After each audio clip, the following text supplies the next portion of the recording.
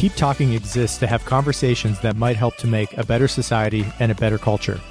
I believe that each guest has important information and stories to make public. This is the Keep Talking podcast. To support it, please take a second and subscribe to the show. It helps to make this content possible.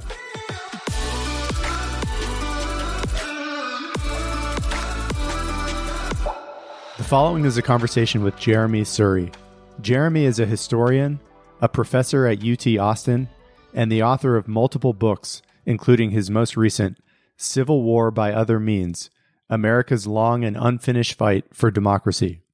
During our conversation, Jeremi talks about the circumstances leading up to the American Civil War, the key players in the war, including Abraham Lincoln, Robert E. Lee, and Ulysses S. Grant, the Confederate roots of the Ku Klux Klan, little-known facts about important Confederate leaders in the war, including those who joined and agreed to fight for Mexico, and those who eventually rose to American political power during the post-war years.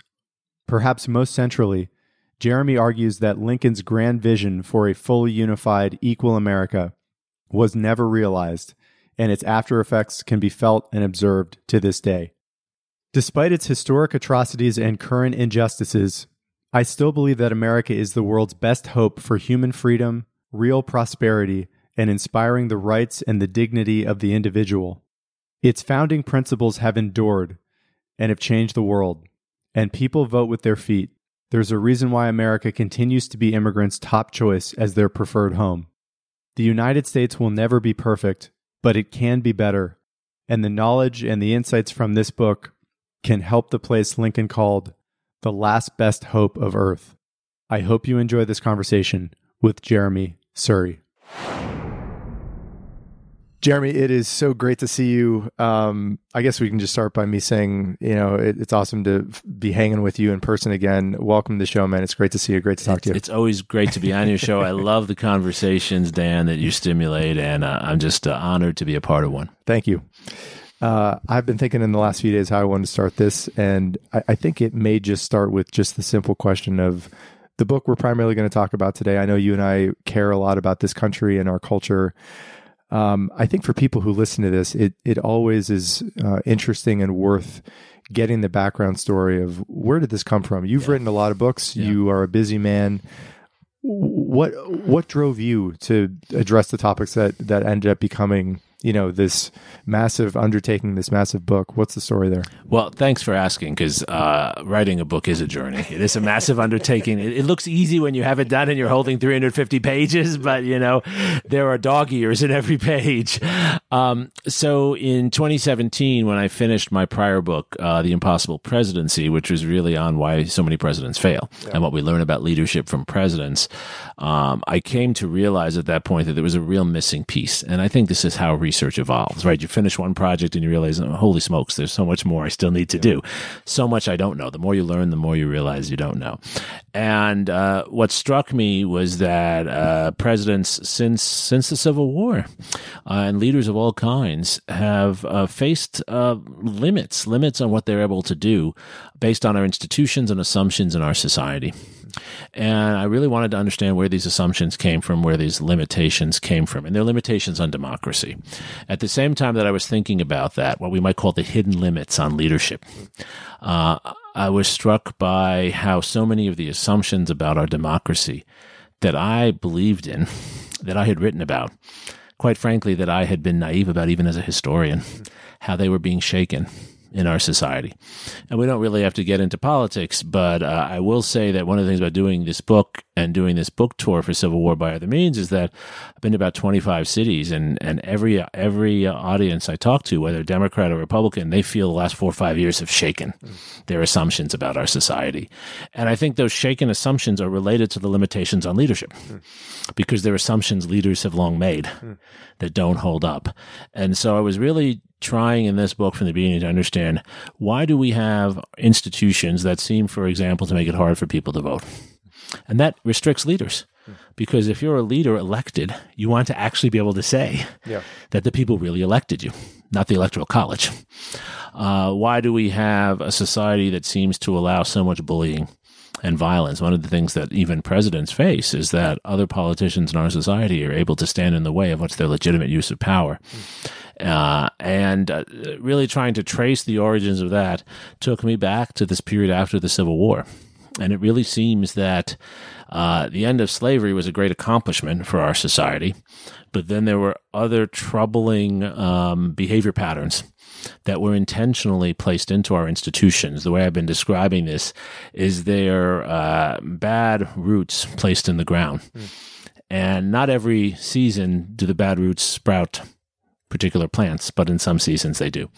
And these are there and can be exploited. And I think the last 4 to 5 years we've seen these bad elements of our institutions being exploited. And I think what I can contribute as a historian is not so much a solution, but a diagnosis. I see myself as a sort of a medical doctor for democracy. Yeah. Why is it that we're the greatest democracy in the world with so many limitations built in? Where do they come from? If we understand where they have come from, we might be able to do something to address them. Yeah. You start the book with this scene that, and I've heard you say this in presentations you've given about the book, that you just said this, that the last few years have really shaken you, I think is the word that you've used in public presentations that you've given. You start the book on January 6th that has now become infamous in our country. And it may be helpful just to begin to paint the picture from your perspective and your research of, I think you just used the word limitations, the threads that connect in your mind through the research between the Civil War and what we have just experienced. And, I think you're a very hopeful guy. I think you clearly are open to discussing some of the more pessimistic and dark aspects of human nature as seen through history, but you always seem to have a way to view the future with some uplift. What are those beginning threads? You just talked about the limitations on power and the structure of our own system that may have led to what we have seen, what has shocked you and I think really affected you. What is that story there? What did you begin to uncover that is worth mentioning? Sure. So I open the book, as you say, with January 6th, even though the book is mostly about the 20 years after the Civil War, yeah, which is, 140 years earlier. Yeah. And the most important thread, I think, that connects to where we've been talking is that what happened on January 6th was that a large group of Americans, far from a minority, but a large group, decided that they didn't want to accept the outcomes of an election. And what they did was exploit the strange opportunities in our society after an election to try to stop the person who has been elected from duly taking office. In most countries, take, for example, Brazil or Germany or France, countries that have recently had elections, the election's over, the winner just takes over. There's not a long transition. And that's for good reason. In our society, there is a very long transition. It initially goes back to the problem of having to get an Abraham Lincoln from Illinois to Washington, D.C., which would take weeks. Yeah. We're not in that world anymore. But that's an opportunity that's exploited by many.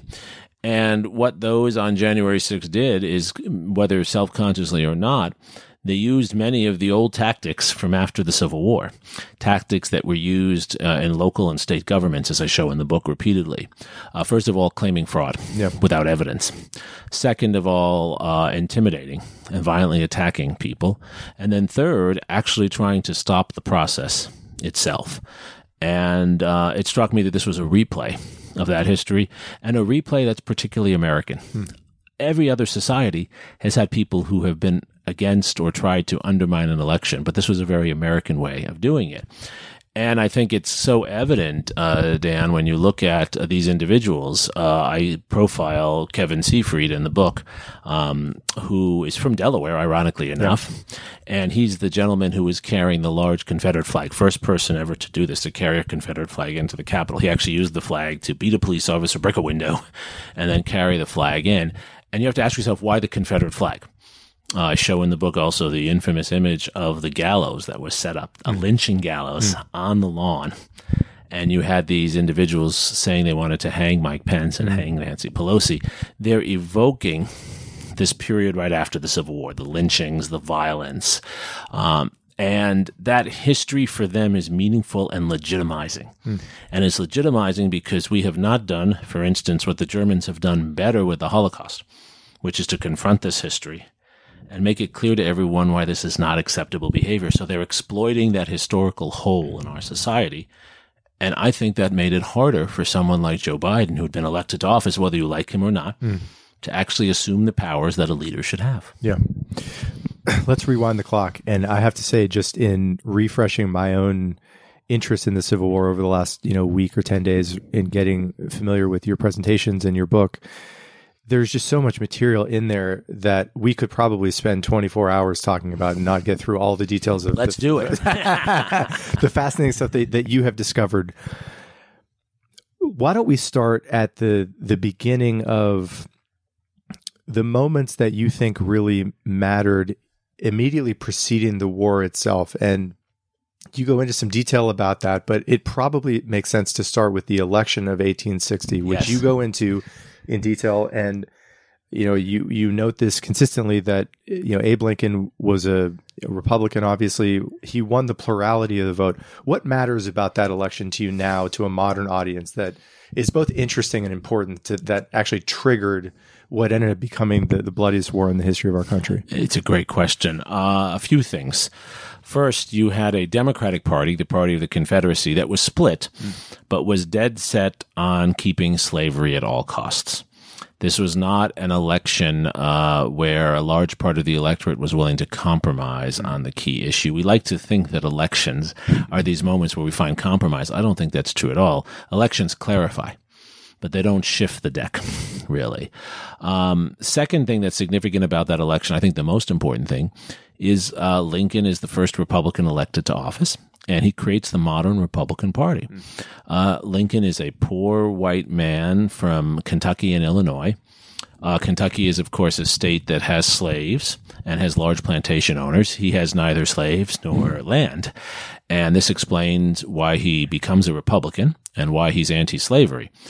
Which is that for a poor white man like Abe, slavery is the worst possible thing. Why would anyone pay him to do anything? Yeah. And so the Republican Party that he is instrumental in creating, he's not the first Republican candidate, but he's the first one elected, is a party that's committed to what we would today call capitalism. Free markets, free labor, free soil, free men. Every man should be able to work, should be paid a wage for his work. Yeah. And then should be able to use that wage to buy property. You shouldn't inherit property. That should not be the only source, nor should you have slavery. And this is the party that forms, and Lincoln is instrumental. His election is not him simply getting Republican votes. It's convincing many in Illinois, Ohio, New York, and elsewhere who had been Whigs, who had voted for the party that accepted slavery, to now embrace a capitalism that you and I would recognize today as a capitalism of free labor and property ownership. And his election, even though he doesn't get a majority, getting a plurality, really shifts American society. It creates the modern party system. That's the Republican Party of Theodore Roosevelt and eventually Ronald Reagan. I don't know if it's the current Republican Party. And so his election creates this new party. And what's crucial about the Republican Party is it is a party that is willing to compromise in some ways on slavery. There is actually a willingness to accept slavery in the South, but not the expansion into slavery in the new territories. And this sets the United States on a new trajectory. What I tell my students is it is Lincoln who not only wins the Civil War and preserves the Union, he creates American world power. Because it is through Lincoln's presidency and then Grant's that we get the Transcontinental Railroad, completed in 1869, which makes the United States the single largest integrated free market in the world, and still is. Yeah. Full stop. You understand our power, and you understand why Silicon Valley and Austin exist. So as a consequence, right? Austin can bring in the best talent from around the country. Yeah. We don't pay tariffs. We can integrate that talent. That's who we are. Yeah. Yeah. The war begins, and I thought it might be helpful to spend a little bit of time focusing on the Confederacy itself. And I think one of the themes that I picked up just in getting familiar with your presentation of the Civil War is some of the not only unearthing of people and facts about the people I think you really regarded as traitors. who are not very well known to historians or a modern audience, but also the way in which I went to college in the South. I've lived in the South. We're both now in Texas. Some of these figures are still really revered in large swaths of our country. It maybe would be helpful to start at the top with the man who led the Confederate Army, who is still, I think, in many parts of our country regarded as a bit of a god. Who was that man? My understanding is that Robert E. Lee was basically asked to lead both the Union Army and the Confederate Army. What do we know about that man? And maybe more importantly, what is it about him that you think has led to this misunderstanding currently that he's still somebody worthy of revering? Yeah, such a good question and so important. And it's a perfect question for understanding how history combines with present politics, right? Because you're right, there still are many high schools named after Robert E. Lee. Most ironically, if you go to Arlington, Virginia, which is just over the Potomac from D.C., it's considered part of D.C. by most people. Half of the Defense Department is there. The main road is Robert E. Lee Boulevard, because it's near, what is now our national cemetery, Arlington, which was his home, actually, right? Actually, it's a nice bit of irony that the cemetery for Union dead is Robert E. Lee's old home. So, Lee, was, the greatest military leader of his time. And he was seen by many as a hero, first of all, just for his generalship, for his ability to take a weaker army and keep it in the field as long as he did. As you said, he was offered the commission to lead the Union Army as well as the Army of Northern Virginia, the Confederate Army, and he apocryphally said, "I will not raise my sword against my state of Virginia."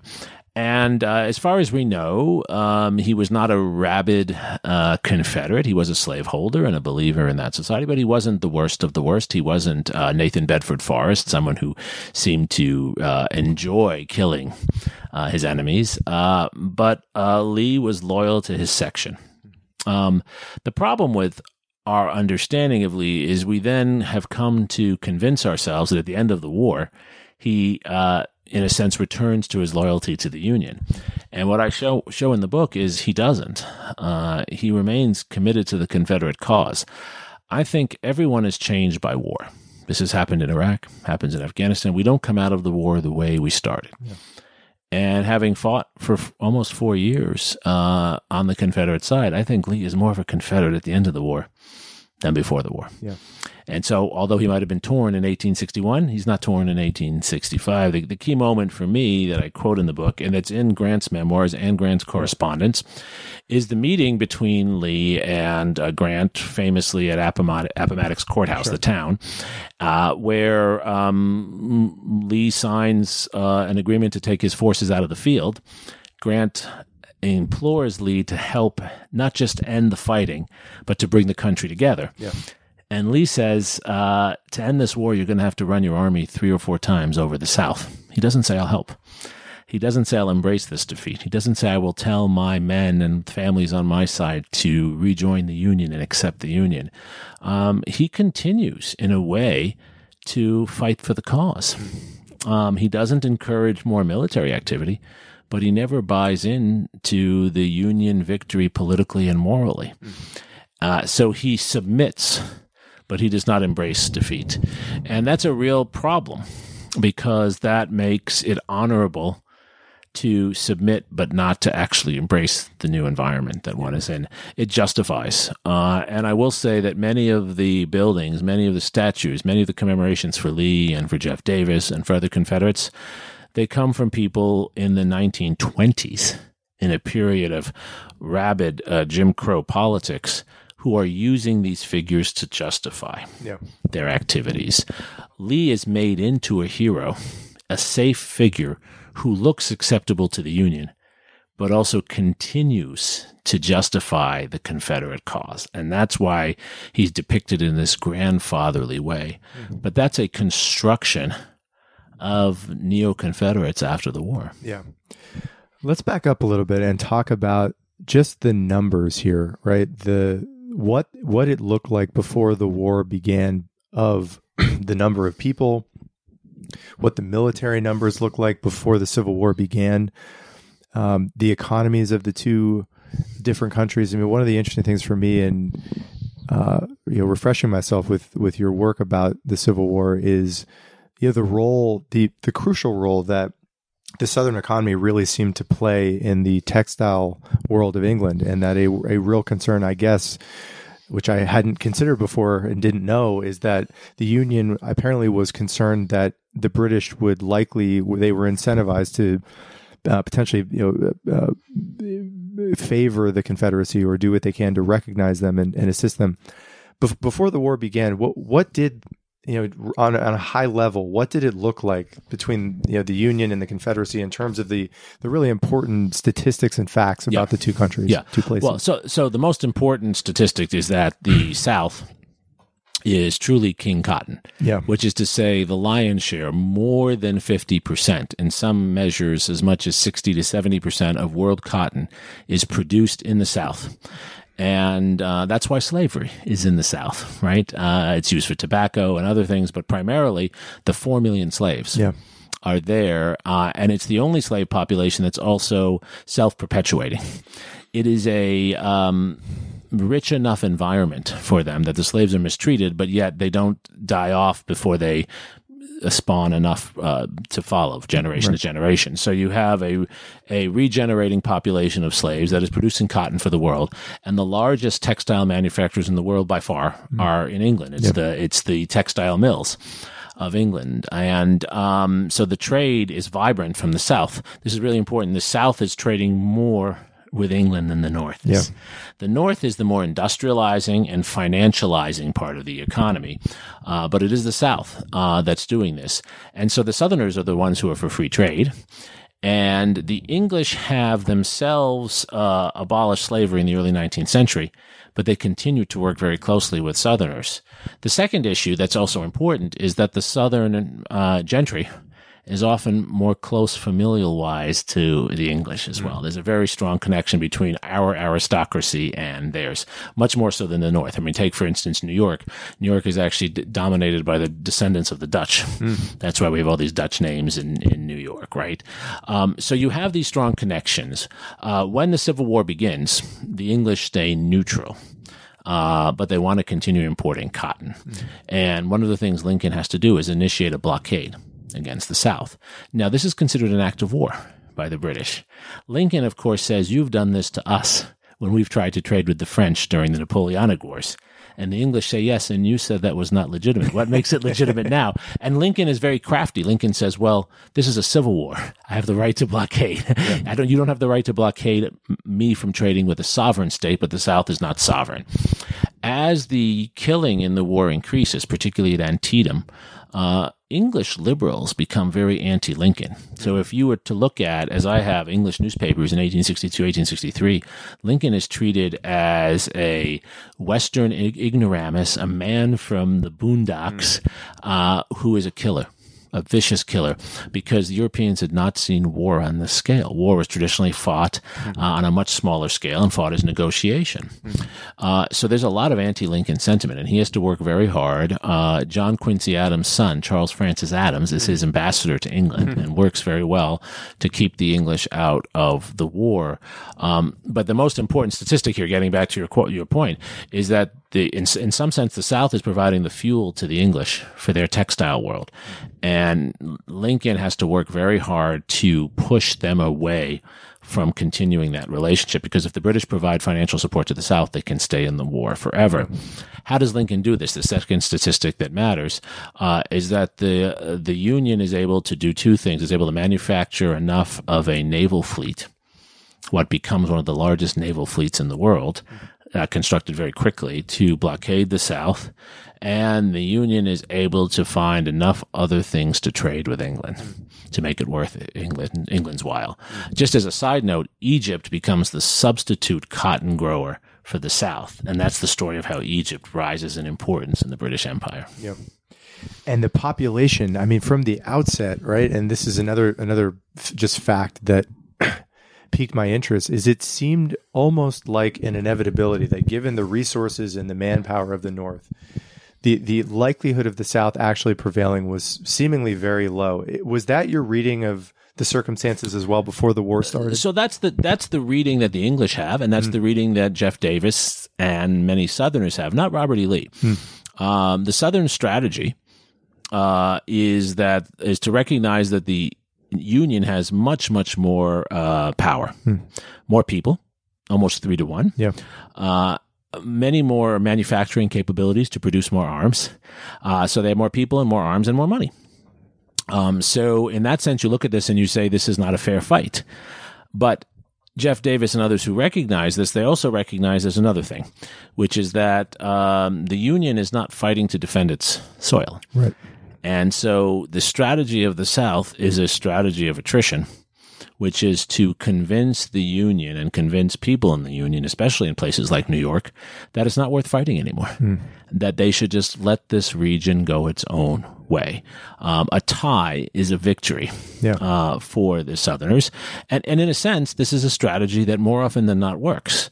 Did the Taliban defeat the U.S. Army? No. But we came to a point after 20 years where we decided we didn't want to spend money on this anymore. And that's the view that the Southerners have. That's the Southern strategy. Southern strategy is not to conquer New York. At Gettysburg, they are trying to make a run for D.C., but it's not really an effort to conquer the North. It's an effort to tire the North out and break the will of the North. And Lincoln understands that. And Lincoln understands it's a real problem. That's why early on in the war, he tries to make it not about slavery, but about something else. And the other challenge Lincoln has, yes, the North has more people, but at the start of the war, Lincoln has no mechanism for conscripting people. He has to go and get volunteers from the states. Imagine if presidents had to do that today. He does get conscription powers through Congress in 1862 and 1863, but initially, this is a war of volunteers. And so the Southern strategies will make it hard enough. We'll stay alive. This is Lee's strategy. I'll stay alive. And eventually the North will just lose their will. They'll give up.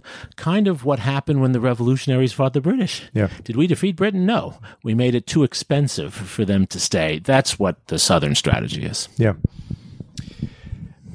I think I'd love to spend a little bit of time focusing on the man that I think everyone in this country is kind of raised to identify with the Civil War, Abe Lincoln. And you have already given some background on his life.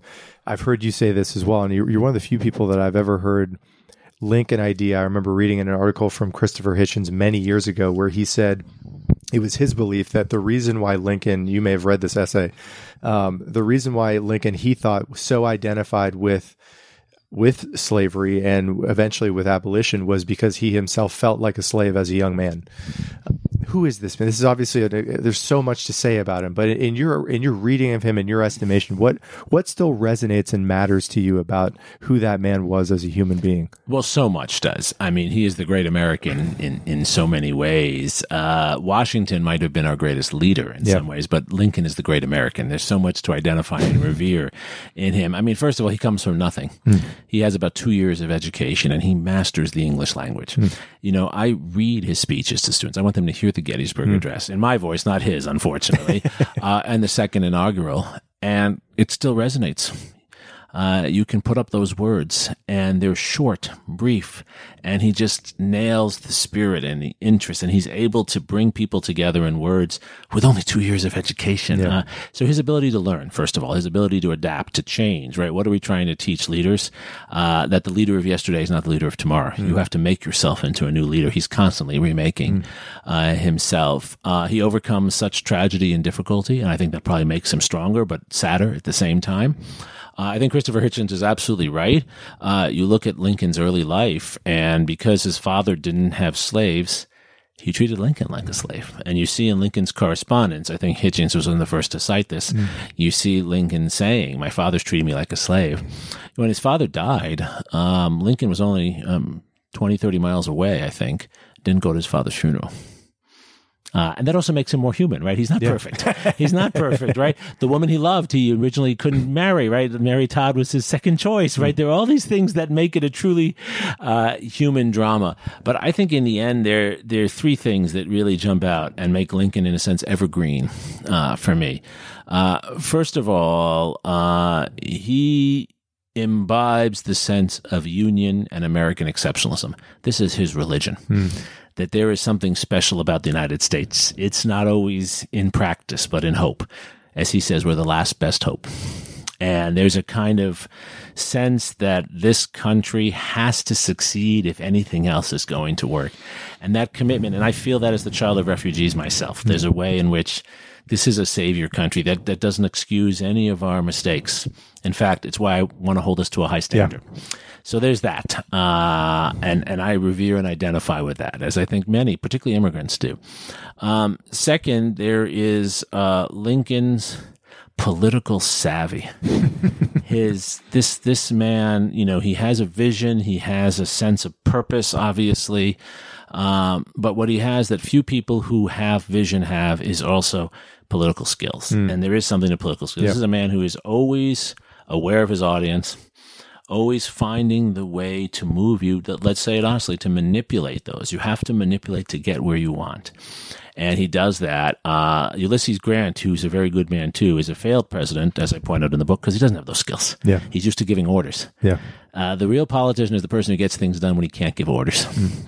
And I think that's part of the key to our success in the Civil War. Keeping the Union together, as he does with all these politicians who saw the world so differently. So we've got his vision of union, we've got his political skills, and then fundamentally, I think his willingness to be vulnerable. The third thing, I mean, he doesn't treat himself like a god. He recognizes he's more talented than anyone else around him. But he anticipates the emotional intelligence work of the late 20th century. He understands that you move people not by making them feel inferior, but sometimes actually making them feel they're superior to you. His storytelling, his disarming abilities. There's no case I've seen where he makes someone feel small. He actually makes people feel big. Yeah. Around him. And to me, it's startling because it runs against everything we thought about leadership until the end of the 20th century. Yeah. And you get there and you realize, wow, we're just relearning what Lincoln knew. Right. Yeah. Yeah. His psychological, you just said this, emotional intelligence, and his humor too. This is something I've heard you say.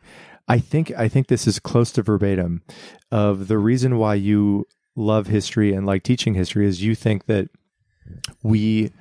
history is about stories, and that really you can throw facts at human beings all day long, but what really sticks with people, what really resonates, and what really can move people and change them are great stories. Lincoln was a storyteller. Absolutely. Absolutely right. And perhaps one of the great storytellers in defense of the founding documents and the spirit in the best way of what this country is supposed to represent. What did he latch onto? What was it that he was able to, it's like a nerve that he was able to touch, and then through his, concise use of and mastery of language, convey to a population that really allowed them to mobilize around him. What did he imbibe in the people? I think the phrase he uses that I quote that comes up time and again is the opportunity for the penniless beginner. And for him, the American dream, it's still the American dream, is you have nothing except your hard work and your drive, and you can still make it. You don't necessarily become the richest millionaire or billionaire. He didn't. But he was able to, after many failures, live a very comfortable life before he was president. If you visit Springfield, Illinois, you see he's a prosperous lawyer. Yeah. They have a nice home. They have help in the home. And this is the product of the penniless beginner having a chance to make his way. That's the story he's telling time and again. It's not Horatio Alger pulling yourself up by the bootstraps, because it's not just about an individual alone. For him, it's a more complex, I think, story. It's a story about a community. It's about people. The Republican Party is supposed to help you, not with a handout, but provide you the conditions, provide you law, provide you order, provide you education. This is why Lincoln signs the Moral Land Grant Act, one of the most American of pieces of legislation. It creates our public university system. We're the first country to actually say every citizen should have a chance to go to a university if they want. Every farmer should learn agricultural science and Shakespeare. That was Lincoln's vision. The Homestead Act, all this land, also legislation signed by Lincoln in places like Kansas, land that's available to families for free. you have to live on the land for 5 years. You can't be a developer and sell it to someone else. So he's not a landman like Stephen F. Austin. He's committed to helping families settle the land. And I think the story he's telling over and over again is the most American of stories, the penniless beginner's mobility. Right? It's what still draws you and I, Dan. Yeah. And he finds so many ways, and many of the humorous stories he tells make fun of those who don't understand this, who get too big in their britches.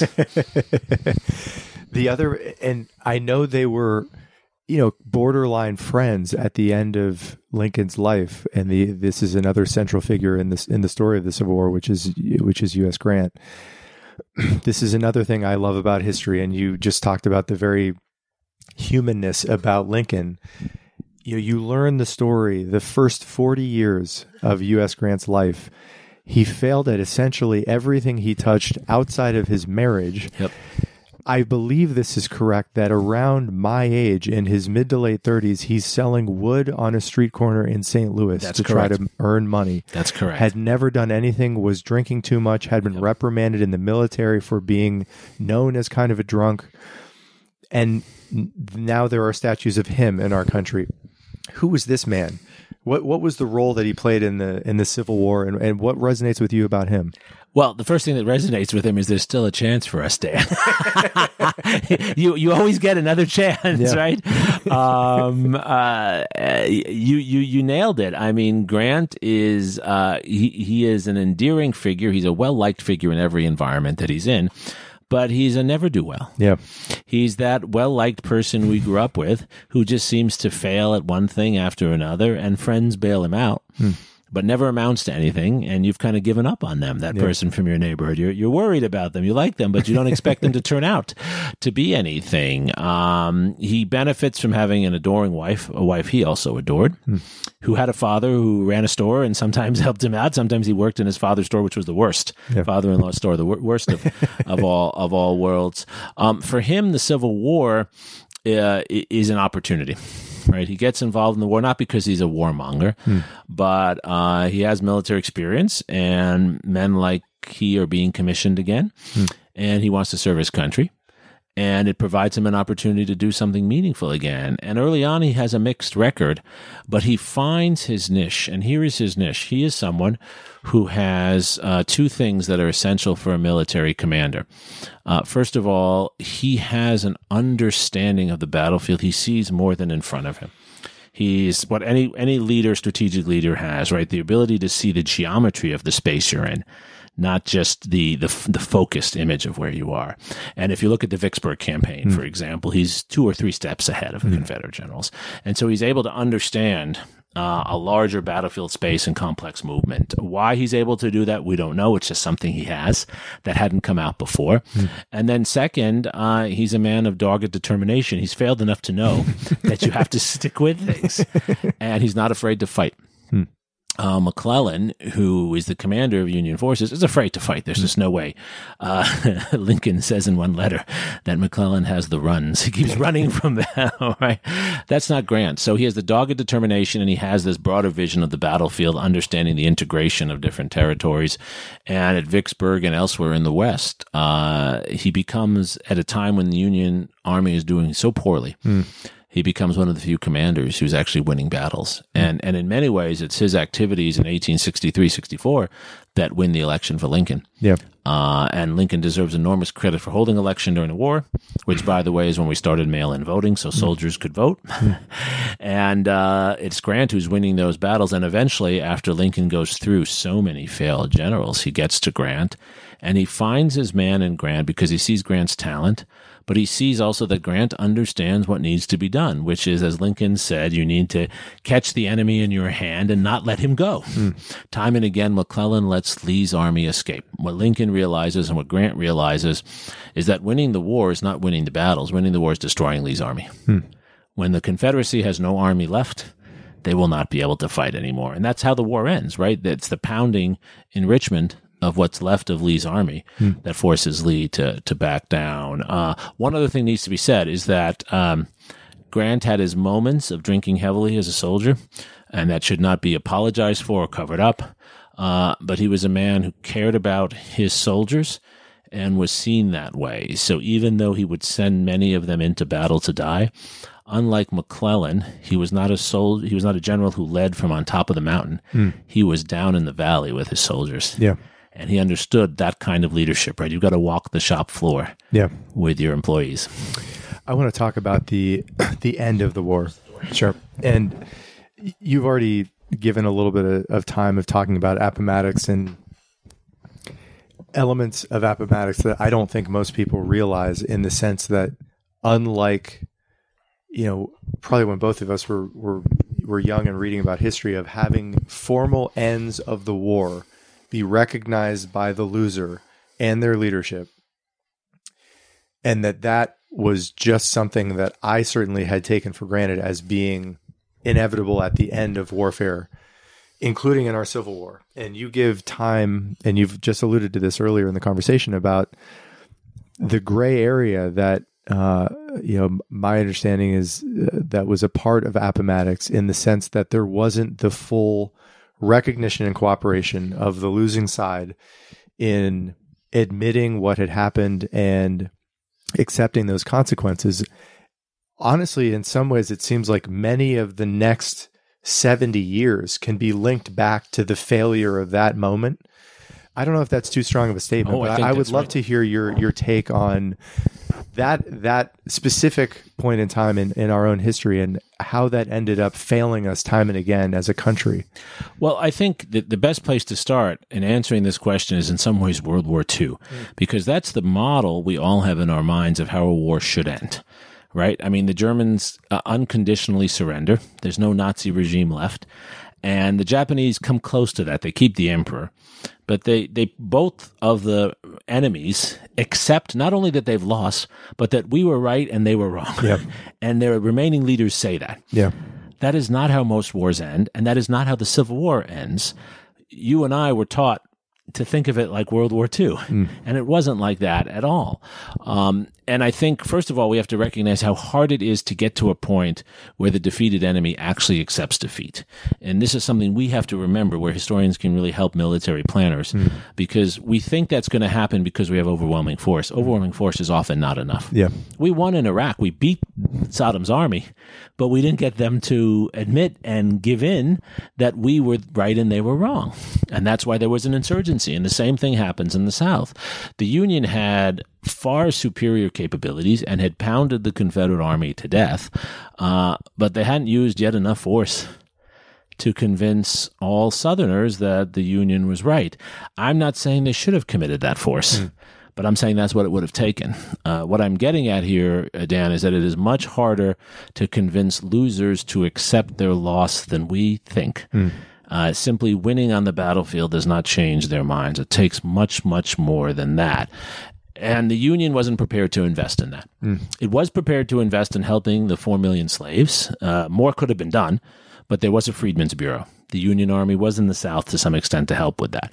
But there wasn't a sense of actually convincing the Southerners that they had to accept not just the end of slavery, that they had to accept a multiracial democracy. The Union wasn't claiming that there was equality between the races, but that all races had to be included.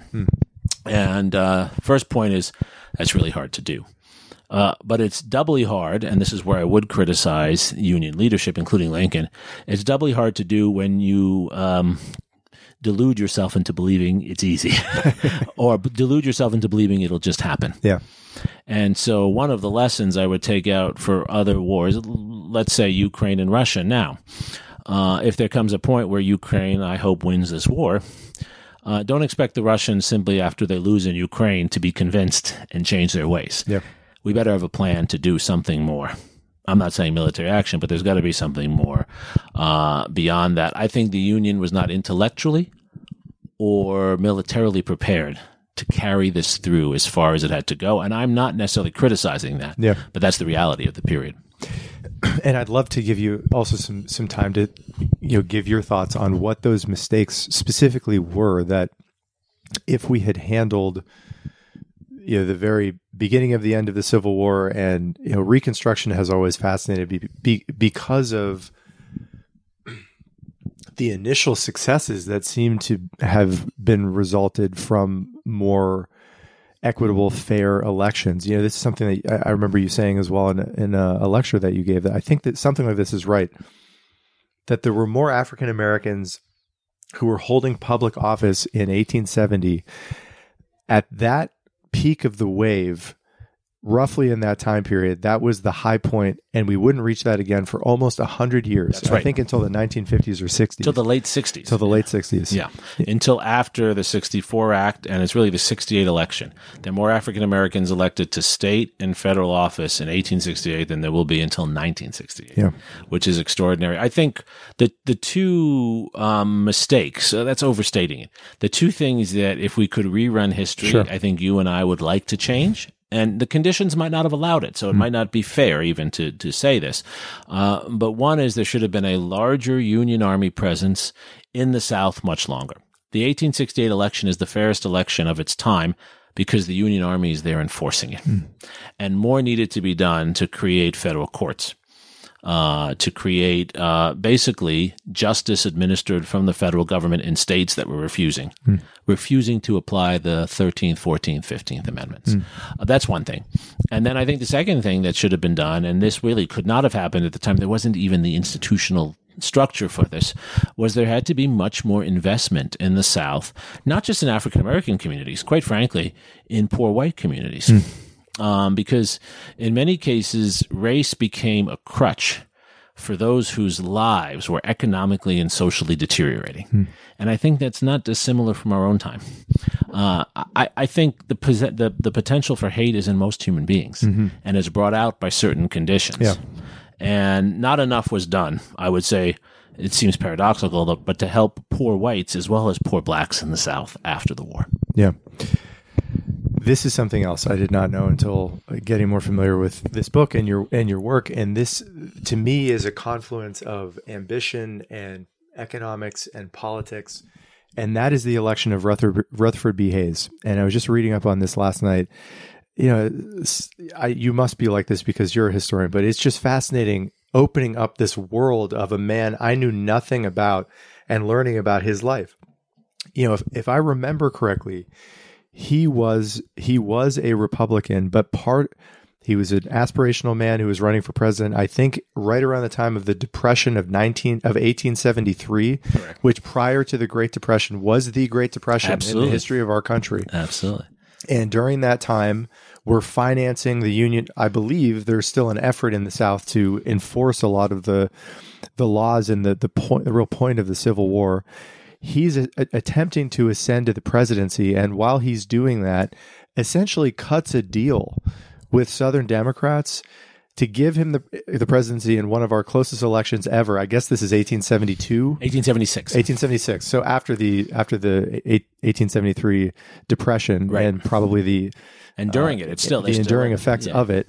Talk about that moment, because again, this is another touchstone that seems like, to me, is certainly lost in my own historical education, that had massive echoing effects and throughout the generations of our own country. Totally. And also, again, back to how history is taught. And we're talking about how it's taught in the North, not in the South. You know, to you and I, Dan, when we were in high school and maybe even in college, right, we were taught, American elections work pretty well.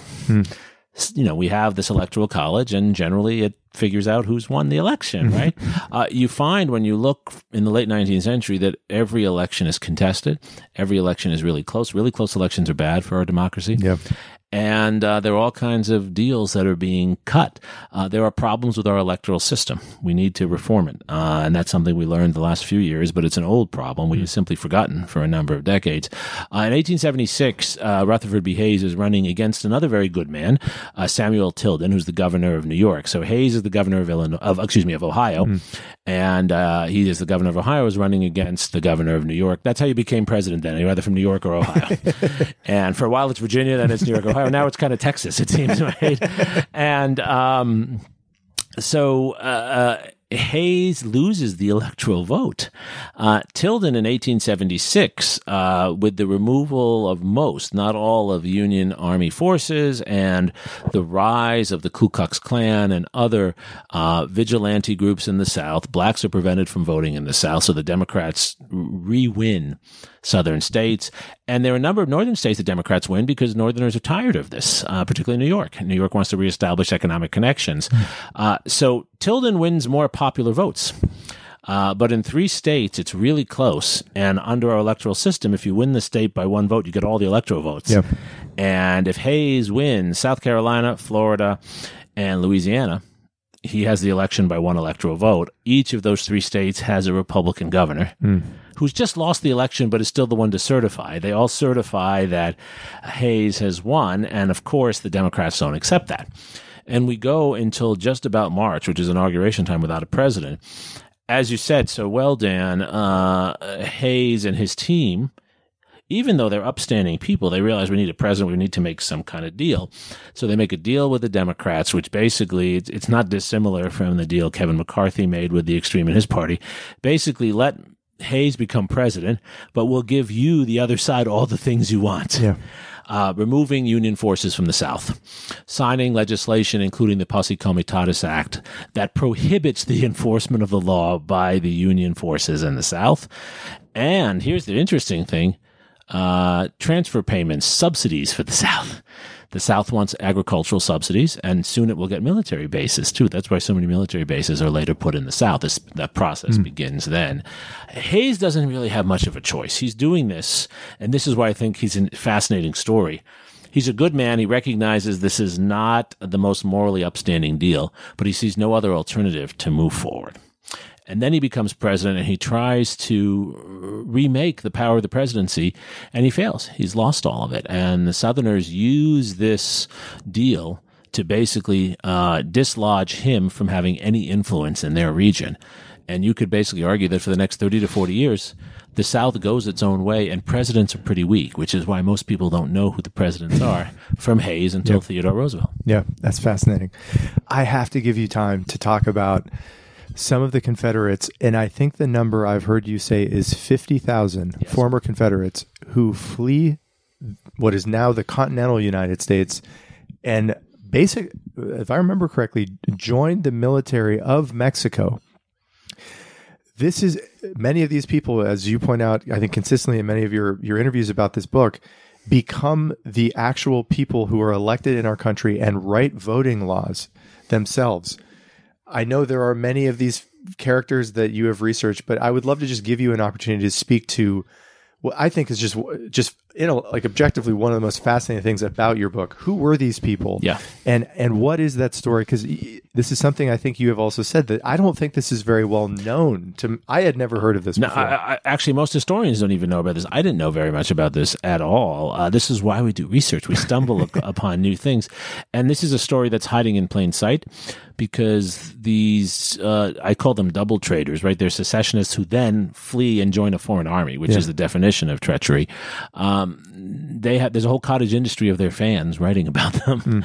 So it's not hard to do research on them. They just don't fit our narrative, right? We have a particular way of viewing the story and they don't fit it. So I profile 4 of them in the book. Joe Shelby, John Bankhead Magruder, Professor Maury, M-A-U-R-Y, and then Alexander Watkins Terrell. And in each case, these are men who were in positions of leadership in the Confederacy. Shelby and Magruder were generals, actually well-known, well-respected generals in the field. Shelby from Missouri, Magruder from Texas, and both were actually leading forces in Texas at the time. Is a very Texas part of the story. Matthew Fontaine Maury, Professor Maury, was actually the Confederate ambassador to England. He's the one who was trying to negotiate for the English to continue buying cotton. And then Alexander Watkins Terrell, who I'll say the most about now because his story is, I think, the most interesting and also concerning. He's a judge in Harris County. The county includes Houston, and he becomes a general in the Confederate Army as well. These 4 men and others refuse to surrender. The story we're told is that after Appomattox, Southerners have surrendered. No. They take 50,000 other men with them and their families and their slaves to Mexico. There, by the way, is a large number that go to Brazil. as well.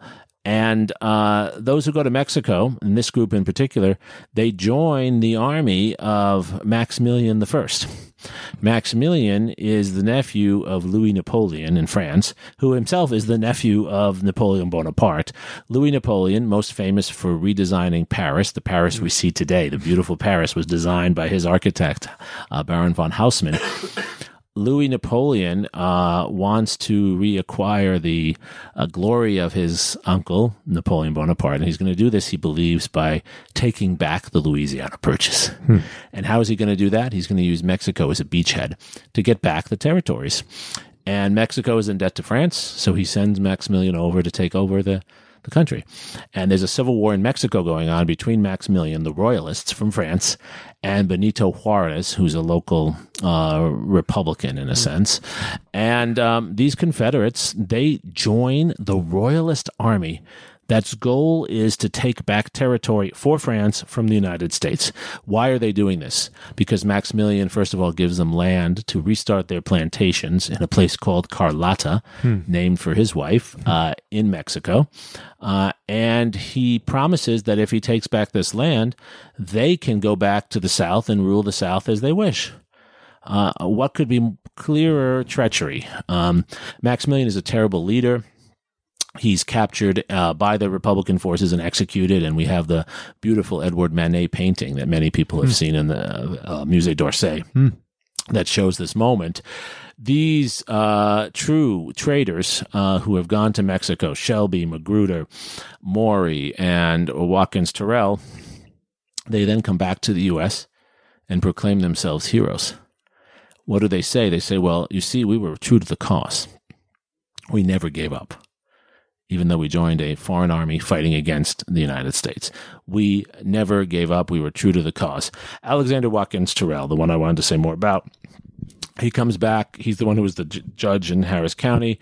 He comes back and lives in Austin and decides he's going to run for office and is elected to first the state house, then the state senate as a Democrat, becomes the leader in the state senate of the Democratic Party in Texas, which is the only party in Texas. He actually writes the legislation to found the University of Texas. So there are quotes, and his name appears in some of our older buildings. And then, as you alluded to before, he writes the voting laws. So just think about that. The man who was part of the Confederacy, who defended slavery, then refused to surrender, joined a foreign army, is writing the voting laws in Texas. And those voting laws were on the record, on the books from the 1870s until after World War II. He created the white primary, which Texans don't learn about, even though Texans get, my kids, 2 years of Texas history, but somehow this doesn't come up. The Alamo comes up, but not this. The white primary was basically a primary in Texas that said only whites could vote, non-whites could not vote. So even though the 15th Amendment says you can't deny someone the right to vote in an election based on race, the claim in Texas was that the primary is not an election, that it's a private club. So until 1944 in Texas, because of Terrell, if you were non-white, you did not get a choice in the candidates in the Democratic primary, and that was often the only primary. Lyndon Johnson was elected to office by winning a Democratic primary. He didn't even have a Republican challenger. And he was elected in a white primary. The only thing that changes that is the Supreme Court in a ruling at the end of World War II. So the point here is that these traitors, these people who most obviously resist, they never accept surrender, they are allowed to fight against the Union a second time. And when they lose a second time, they're allowed to come back and retake power. Talk about meet the new boss, same as the old boss. Yeah. That's the world here. Why does that happen? That happens largely because they were pardoned by Andrew Johnson. And I think an important lesson in this, and it's an important lesson for historians to remind people of, is that we can't forget the past. If you forget the past, it will come back to bite you. Yeah. People must be held accountable. What they did matters, and legal processes exist for that reason. Yeah. That stuff is just so damn interesting. I had never heard about that. Yeah. But you can see why we don't tell that story. It doesn't fit, even for Northerners, it doesn't fit a clean story. Yeah. That's not how it's supposed to work, right? Yeah. There's so many topics that you cover that I think are so interesting. But one other one I have to get your take on is the link between the end of the Civil War the veterans who are obviously upset. You talked about how difficult it is for people to accept defeat in anything, but especially in war, and the link between those individuals and the Ku Klux Klan. Yeah. What is that story? What's the link? So what I often say, Dan, when I'm talking to a group of, Rotary or Chamber of Commerce people, they're often very kind and organize events in different cities for me to give books. And I try to be grateful to give a book talk, and, they buy books. But what I often say to them that I think is true, they might not feel comfortable with, is those are exactly the kind of groups that populated the Ku Klux Klan. Ku Klux Klan was not populated by crazies. Just as I don't think a lot of our right-wing groups today are populated by crazies. There are some crazies. But many veterans who come back from the war, they're in a really dire situation. In most cases, they were slaveholders, and they might have actually done some things that we think are wrong in the war. But they've just been trying to get by. Most people go along. Yeah. They're trying to get by. You grew up in South Carolina. Men of your age were supposed to serve, so you went and served, because if you didn't, you'd be alienated from your society, right? And they come home. I'm not trying to erase their atrocities, but I'm just trying to empathize. That's what we try to do as historians, to see things from other people's point of view. These veterans come home. Their farms are destroyed. The money they had in the bank that was in Confederate dollars is worthless, right? There's no inheritance. The main labor, their employees, their slaves are gone. So they have nothing. They have nothing, and many of them are maimed and injured. They can't farm themselves. They're in really terrible conditions. And this is a common phenomenon. They find solace. They find company in people like themselves, and they find company in expressing their anger by blaming union activists and by blaming African Americans. And that's a common human phenomenon. I don't actually think that's about race. Yeah. I think that's about deprivation and status and class. They have nothing except their anger. And then the Ku Klux Klan offers them, and there are other groups like this that I talk about, the Red Shirts in South Carolina, these groups that become violent, like the groups that the January 6th individuals joined, they promise a way forward, that we will take back our society. We will take back our land. We will keep those other people out. We will get rid of them. And that becomes an intoxicating way forward for those who feel helpless and have nothing else. And that's what it is. And these groups multiply for that reason. These are small businessmen and small landholders who have nothing except this. And unfortunately, there really isn't a counterweight to that. The Union forces in the South are too small. The African Americans who do try to defend themselves and their Republican supporters, their numbers are too small. These groups have all the advantages. And in a place like South Carolina, as I talk about with Ben Tillman and others, they literally take control of the state, in some cases conducting coups in local towns. And I describe in the book, it was hard to write about this, the extreme violence that's used. And this is an important point. Violence is a form of politics. It's used to intimidate people. Don't come here. Don't compete with us. Don't vote. And that becomes part of the normal way of life. We have to see that because, our society, Dan, is still one of the most violent societies in the world. We're very democratic, but also very violent. Yeah. And we haven't come to terms with how violence is used effectively as bullying. The gentleman who broke into Nancy Pelosi's house, I read the affidavit when he was interviewed by the FBI afterwards. It's online. And he used the same words these men did in the 1870s. He said, I wanted to break her knees and wheel her into Congress so all the Democrats would see the consequences of their action. And he thinks he's a hero. He cites the founding fathers. Ben Tillman said, as I quote in the book, that he wanted to cut off the arms of every African American who voted so others would see what happens if they voted. That kind of violent rhetoric, we reject it, but it remains prominent and acceptable in many parts of our society.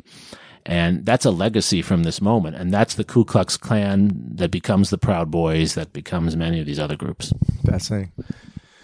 I know we're getting a little bit close to the end of the conversation, and I want to give you some time to talk about a theme of this conversation, which is the theme of stories. And I know you love stories. You're a great storyteller yourself. What you teach young people for your job. That's what you primarily do. What are the stories to you if you were writing the textbooks, you're a public intellectual, what are the stories that we need to be telling, honest stories, our young people and just our citizens in general, that maybe the best way to put this is that might help us to unlearn some of the mythology that especially areas of the South have been brought up with? What story, we've talked about Lincoln and what a great storyteller he was. And I've lived to see, presidents in my own day that were great storytellers. What are the storytellers that you think could really resonate to unlearn, to upend some of the residual effects of the Civil War? I have to note this as well before letting you talk, that, I think we talked about this the first time I ever met you, that you mentioned Germany already in this conversation. I've been to concentration camps. I've been to Hiroshima. There is an admission that is palpable in these civilizations of their greatness in their history and also their horrendous acts of brutality and savagery and genocide. And kids are brought up to go to concentration camps and see that for themselves. And I think this is something you and I talked about the first time we ever chatted, that is not yet a part of our fabric in our culture. Anyways, that's a long statement there, but I would love to just give you an opportunity to talk about stories and talk about the way you think about this. You have kids and you teach kids. How do you think about that? What are the stories that you think can really help there? It's, I think, the most important question, because as you said before, and as I completely agree, it is stories that stick with us, that persuade us. It's very hard to persuade someone with argument and facts. We like to think that no, but it's a story. And we all have stories that were told to us that have stayed with us our entire lives, maybe told by our grandparents or someone else. So I think the best way to tell stories to people, and what I try to do with students, is to expose them to a variety of stories that give you many perspectives on our history and our society, all with the emphasis upon the humanity of individuals. I don't think that good storytelling is about people who are inhuman, superheroes, gods, but actually people who are very human and very flawed, but yet do extraordinary things, extraordinary good and extraordinary bad. And I want my students to see both in our society. I want them to see the greatness of our society in the true pluralism, in the Madisonian sense of who we are, in our aspiration to be so much better, how we have sometimes reached, often fallen short, and can strive to do more. So in constructing this book, for example, I really wanted to tell the story of Abraham Lincoln and Ulysses Grant. Ulysses Grant, I have so much respect for. Reading his letters as I did for this book, what you see in this man is someone who really cares about Southern citizens after the war. He would spend so much time as president reading letters from people in the South, from African Americans and whites, who would write to him explaining their suffering, complaining about local violence, so much so that members of his cabinet tried to hide the letters from him because he was so moved by them. Ronald Reagan did this too, by the way, right? Here's someone at the top who himself is taken in by these stories and wants to tell those stories. That's so endearing. That shows such a commitment on his part.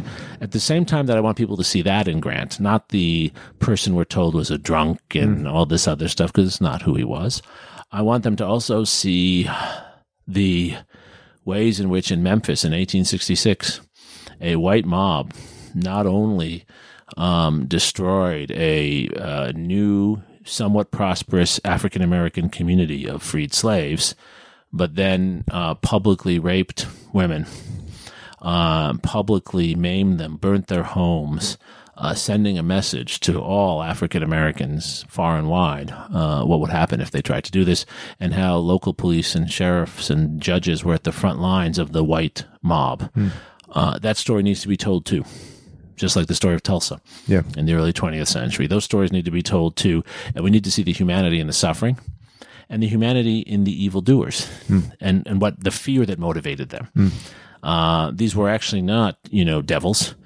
It was the circumstances and the ways in which the circumstances played to their hate, and they, of course, led into that hate and leaned into that hate and did all these horrible things. I think students need to hear a range of stories like this and they need to see the possibilities in our society of good and bad and see the choices that we make. And then what I'm always trying to get across to students is you don't choose the circumstances, but you still choose how you react to those circumstances. And stories give us a way to imagine ourselves in different roles, and they give us a way also to warn ourselves. To warn ourselves of the hate we can all become a part of. Yeah. I tell my students, think about some of the things you've said at a football game. Think of the hateful things you've said about another team. Now, I'm not condemning you for that, but see what happens and know these stories. So, in essence, what I think storytelling is for our society is holding up a mirror to see our best and worst elements and to lean into both, to learn from both. That's why I'm opposed to any effort to teach history from one perspective. That's why I believe it has to be taught year in and year out by different kinds of people. And that's why I think the fullest, most patriotic history is showing the shortcomings and the accomplishments. I've never understood, honestly, why people think it's more patriotic just to tell a glorious history. Yeah. The way I've always approached parenting, or the way my wife's approached parenting and I followed along, is, we love our children.